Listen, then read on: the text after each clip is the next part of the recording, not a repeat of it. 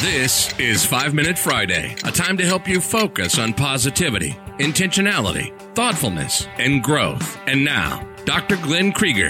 Good morning, everybody. It's Dr. Glenn Krieger here with your 5 Minute Friday.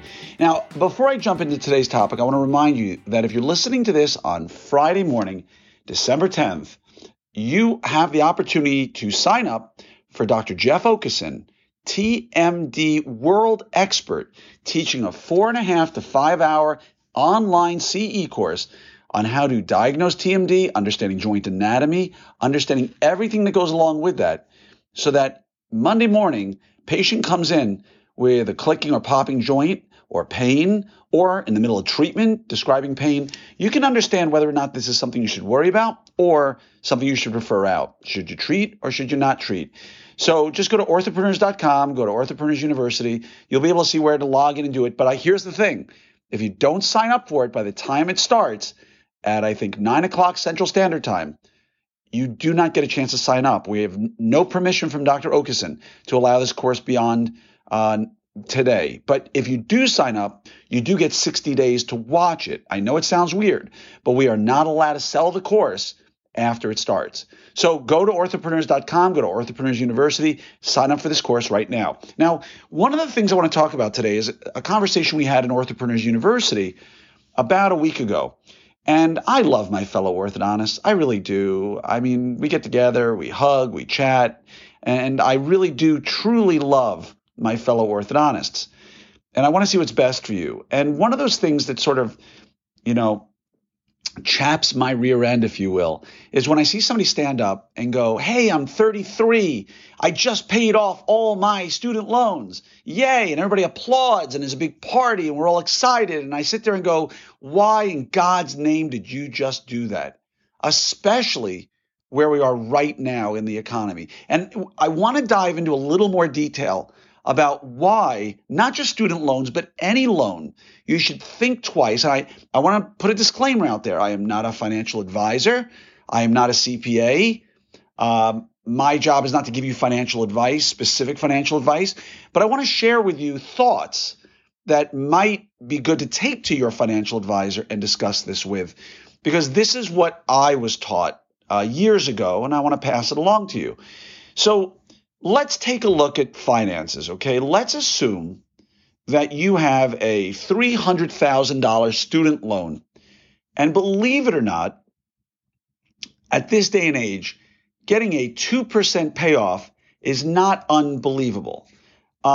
It's possible, but let's just say you got a 2.5% loan. Now, all of this I found out at bankrate.com. Let's assume you paid a little more than you should, and you got a 2.5% loan. That way nobody can say, I can't get a loan that low. But let's say you're going to take 10 years to pay off that loan at 2.5%. That's going to be a monthly payment of $2,828, 2828.10. So $2,828 a month. Now, if you want to accelerate that and say, well, I want to get debt free, I want to be done in 5 years instead of 10 years, your rate goes up to $53.24 a month. So you went from $2,828 to $53.24 a month. So you're paying off an additional $2,500 a month so that you can have the peace of mind to say, I'm debt free. Now, I just want you to consider this for a second. Let's use actual numbers. And there's a couple of things you need to know here, okay? Let's assume instead of taking that $2,500 extra and paying off your payments at, 2.5% interest rate that you've got. And again, now using MoneyChimp.com's compound interest calculator, starting with no money and adding an extra $30,000 a year. That's $2,500 a month that you're paying extra for 12 months a year. You allow it 20 years to grow, right? I'm not going to go 20. Well, let's assume you're 30 years old, 35. You're 30 years old when you start paying it down, and you want to retire at 55, which nobody would argue is unreasonable, right? That's neither too young or too old. I'm 54, so let's not get into this. But let's just say you want to retire when you're 55. So you're at age 30, you graduate residency at 28, let's call it, and you're making a good living and you figure I'm single or I don't have kids yet and I want to start paying money off. So you're putting $2,500 a month extra into paying off your loans at 2.5% so that, you can save 5 years. But let's just say you put that $2,500 a month into an account that got you just 6% a year. Now, there is nobody on the planet out there who will say that getting 6% a year over 25 years annualized is ridiculous. People would say, if I got that little, I would kill the person investing my money. But let's just assume that that's the case. That extra $2,500 a month you paid to pay down your $300,000 loan, right? Remember, your whole loan is $300,000 and you're trying to accelerate it. So to pay off your $300,000 loan early, you gave up in 25 years, if you'd invested that money aside, right? You can't argue you don't have that money because you're paying off your loan. So just put it into a retirement account of some sort at 25 years, at age 55. How much money will you have if you put $2,500 a month aside if we did it for 25 years, right? Just continue putting $2,500 aside, you would have $1.75 million. Now that's crazy, right? So let's change the model here. I've got the model right in front of me.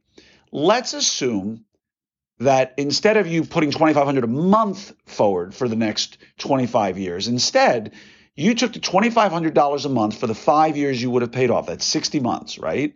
So what is that? $150,000, right? $30,000 a year for 5 years is $150,000. And let's assume you put no more money into it and you let it grow for 25 years at 6%. How much money you got? $643,780. $643,000. That's $150,000 that you're putting aside at age. It's hard to do it this way because I could have, I can't stop it with this tool of when we're done adding. But let's just assume your $150,000 over those 4 or 5 years that you pay it down allows you the opportunity to have $643,000 when you retire. Now that's at 6%. It's a little low. I wouldn't be really happy with that. And I think most would say that 8% is just fine. So if it went to 8% and you had $150,000 put aside for 25 years, you'll have $1,027,000 in 25 years. If you put that $150,000 aside at a 10% interest rate, which again, nobody would say is crazy, especially if you've got somebody good helping you with your investments, you'll have $1.625 million. So think about that. You could, at age 30, pay down your income, your loan, your $300,000 loan. You could pay that down 5 years earlier with a 2.5% interest rate and say, good, now I'm 35 years old. I'm going to start putting money aside for retirement. Or you could instead put in that $2,500 a month into an account, and in 5 years, you'll have $150,000. And 25 years later, when you're 60 years old, you'll have $1.6 million just because you chose to put that money in there instead of pay down your loan. Now, that's one thing, right? That's like a lot of money. $1.6 million later on down the road that you paid off at a $300,000 loan for. And let's just argue and say that it's not 25 years, it's 20 years at 10%. That's still a little over $1 million. And let's just say it's 20 years at 8%. It's still $700,000. So paying off your loan early, paying off the extra $150,000, is that worth, at a bare minimum, $700,000 when you're 55? Probably not. And it's a little higher because I just took the $150,000 at the end of the 5 years and then started the growth. But realistically, from the day you're putting in your $2,500 for 5 years, I'll tell you what that number would be, because you'll have $30,000 a year that you're putting in, your annual addition. You're giving it 5 years to grow, right? And your interest rate is 8%. You'll have $190,000. So again, you can add that 190 to your other money and know that at 35, if you put this money aside, you're going to have $700,000 bare minimum when this all comes to. And yeah, you'll pay taxes on it, but nonetheless, and that's if you don't put it into a retirement account. Now, let's talk about the other thing. Right now, interest, all right? Right now, inflation, sorry, not interest.